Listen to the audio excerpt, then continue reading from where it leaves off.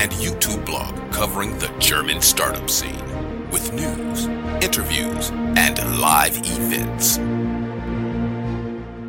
Hello and welcome everybody. This is Joe from startuprate.io, your startup podcast and YouTube blog from Germany. Today I'm here in snowy Frankfurt in the FinTech Hub in Bornheim. The FinTech Hub is created by Deutsche Börse, and I do talk to a startup here with Michael. Hey Michael, welcome. Hey Joe, welcome to our FinTech Hub. Oh, I love it here. It's very nice here in the borough of Bornheim, even though I had to walk through snow.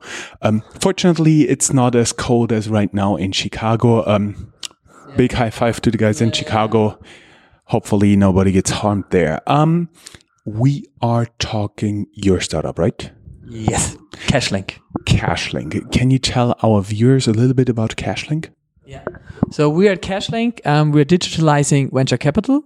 So what we're doing is we're helping startups to issue securities in the form of security tokens, so that your startup share gets more flexible and gets finally digital. Because as you all know, we as startups, we're digitalizing the world, let's say, and all the investors are funding us. Then they fund the digitalization of the whole world. But if you look at the process, how investors invest, it's still like from an old world. It's more like it's very undigital. It's very often paper based, and we're going to change that, by digitalizing startup shares. In general, what you can say is we're a tokenization platform, fully compliant in Germany to issue and manage your security tokens. That's actually not an idea you come up with. You wake up one morning or have an idea under the shower or while spilling your coffee. How did you get there? Yeah. So, when we founded CashLink, 2 or 3 years ago, and we used to the core of our company was a payment company. So we launched several payment products, and we also raised our seed funding round. And while raising our seed funding round, we found out that this whole process, the whole fundraising process, is very complex. It takes a lot of time. It's always one founder is always only doing fundraising. And we really felt the pain that it's all paper based and that it has very high transaction costs, because you have to pay the lawyers in Germany, especially. You have to go to see a notary service in person, which is also very cost effective. And then we said, okay, why do we have to raise in rounds rather than raise on the go? Because if we can lower the transaction costs, if we can do it digital, then we can raise on the go, which is just more effective, and we can more focus on our core product. I'm not sure if everybody out there gets the irony. The investors and the startups who want to digitize the world have to go through a paper-based process, long and tiresome paper-based process, just to get digitalization started. This is right now the case here in Germany, but also I assume in many other countries as well. But let's stick with Germany for now, because you're compliant in this legal framework, right? Yes. So we're kicking off in Germany. So our legal framework is now open for German companies and for investors from the European Union. And soon we're going to start our expansion, meaning that in other jurisdictions, we're kind of open our legal framework. And then more investors from all over the world can use our very simple and digital investment process. You're talking about simple investment process. When we talked before this interview, you talked about GmbH, which is a German form of the LTD. Most startups here in Germany are funded or go into serious business in this legal form. Can you tell us a little bit about how you are changing that and how you're actually working? Our legal framework is based on the GmbH framework. And if you're an investor and you want to have a digital share, our legal framework represents a a part of the exit proceeds of the startups. So if you use our our tokenized shares, if you buy the tokenized shares from with our legal framework from a startup, you basically get the right to participate in the exit proceeds. And this is basically what you want as an investor. So if the startup gets sold years later, you want your money back, let's say. And what is also very important then, because the startup shares are now more liquid, are more flexible, you can basically sell it at any time at very low transaction costs because it's now digital. And this makes it way more attractive for investors to use this kind of investment process rather than the old one. Nevertheless, we still believe that especially over the next years, we will see a lot of hybrid models. So we don't see like one company that is 100% tokenized and then other companies that are not tokenized. We will see a lot of companies in between, meaning that you don't tokenize the whole company. You might only tokenize like 20% of the company. So in your cap table, you will on the one side have the traditional investors that were part of the cap table who go to still the old way. And then you will have other investors who get tokenized digital shares. We also see that some investors say, okay, I want to be in some money I invest in this company shall be represented in the old cap table and the other half shall be represented in tokens, which I can sell at any time. The way you're describing those tokens right now, disclaimer, I'm not a lawyer, this is not law blog. You're describing now sounds pretty much like phantom shares, from other startup constructions. Is that true? That's totally true. So our legal framework is based on the virtual stock options or phantom shares. So because we figured out when we did our employee stock options plan, we of course used virtual stock options, and then we figured out, okay, this is a very, very good legal framework also for investors if you tokenize it. We may do a step back. Most of the people who watch this are professional investors themselves. For everybody else, there's a short explanation because an option is a right to buy share in the future. For example, I now have a CashLink share, which is worth 100 euros. I don't have that much money. So I buy for, let's say, 5 euros an option to be able to buy CashLink shares in 1 year. And then they go through the roof and are now worth 250. And so the difference would be 150 euros minus your, option price. And so there's also some time value. The option should be worth something between 150 and 145 euros, somewhere in this area. Maybe if there's more demand, it could even go higher. So that's basically the idea. That's the idea of traded options. And what you're describing are basically options that are not tradable. Basically, the employees get them and then they have to sit with them.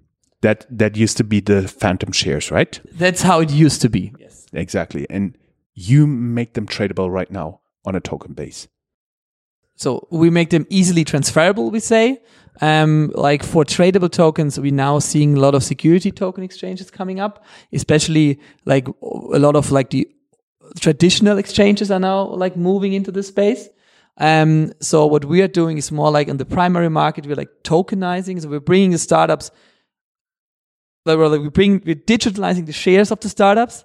So we bring them on the blockchain. And then if the startup wants to, later on, they can have their shares to be traded on a security token exchange.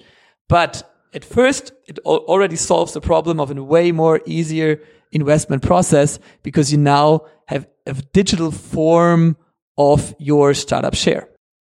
Are you then like the central registry of those digital shares? You put them in blockchain and then they're tradable between everybody who's participating in CashLink?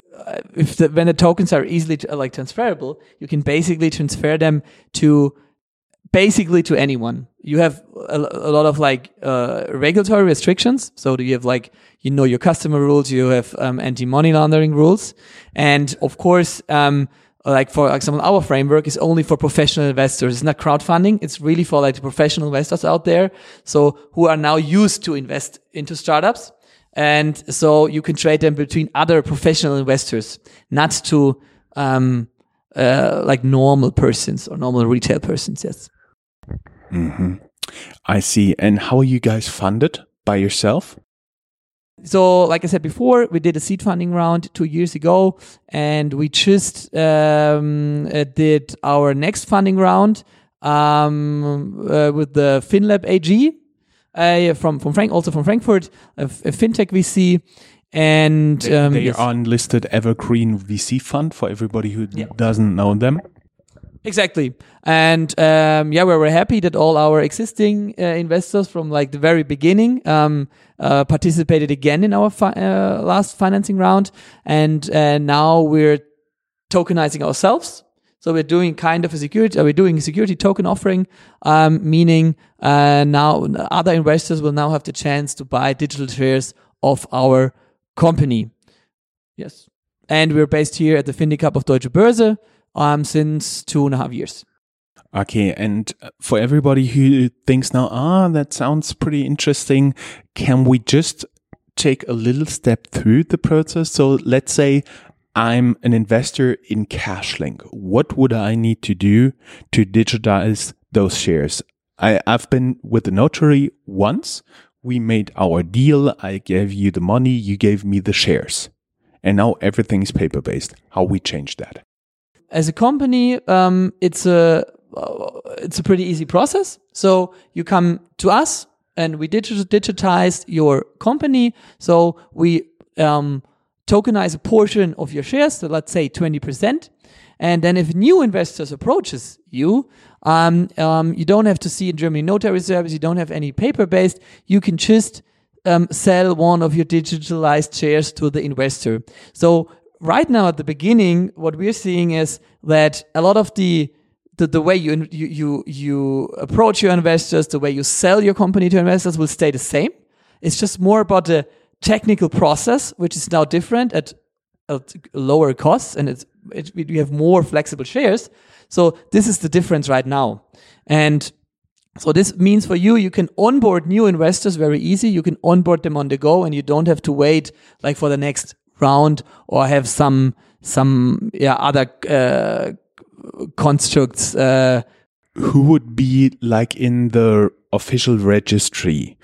Like in Germany, for every company, there's a legal registry, and every company who has a certain form, certain revenues, passing some thresholds, has to be registered there. And basically, there's also like an official register of the shareholders. Yeah. And who is in there at this moment?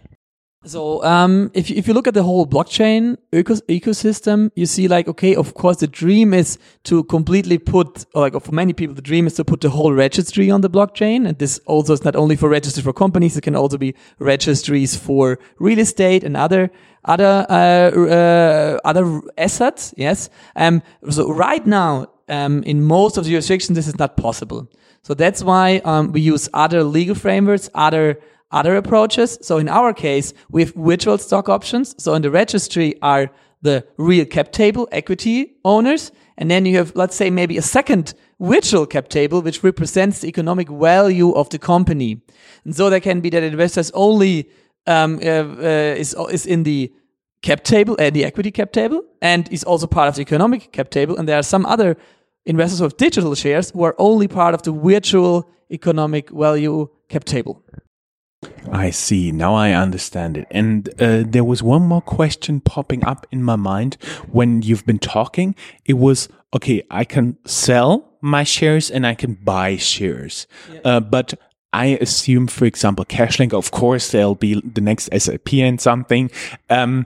How do you deal with the non-liquidity of those shares? How will be a price set?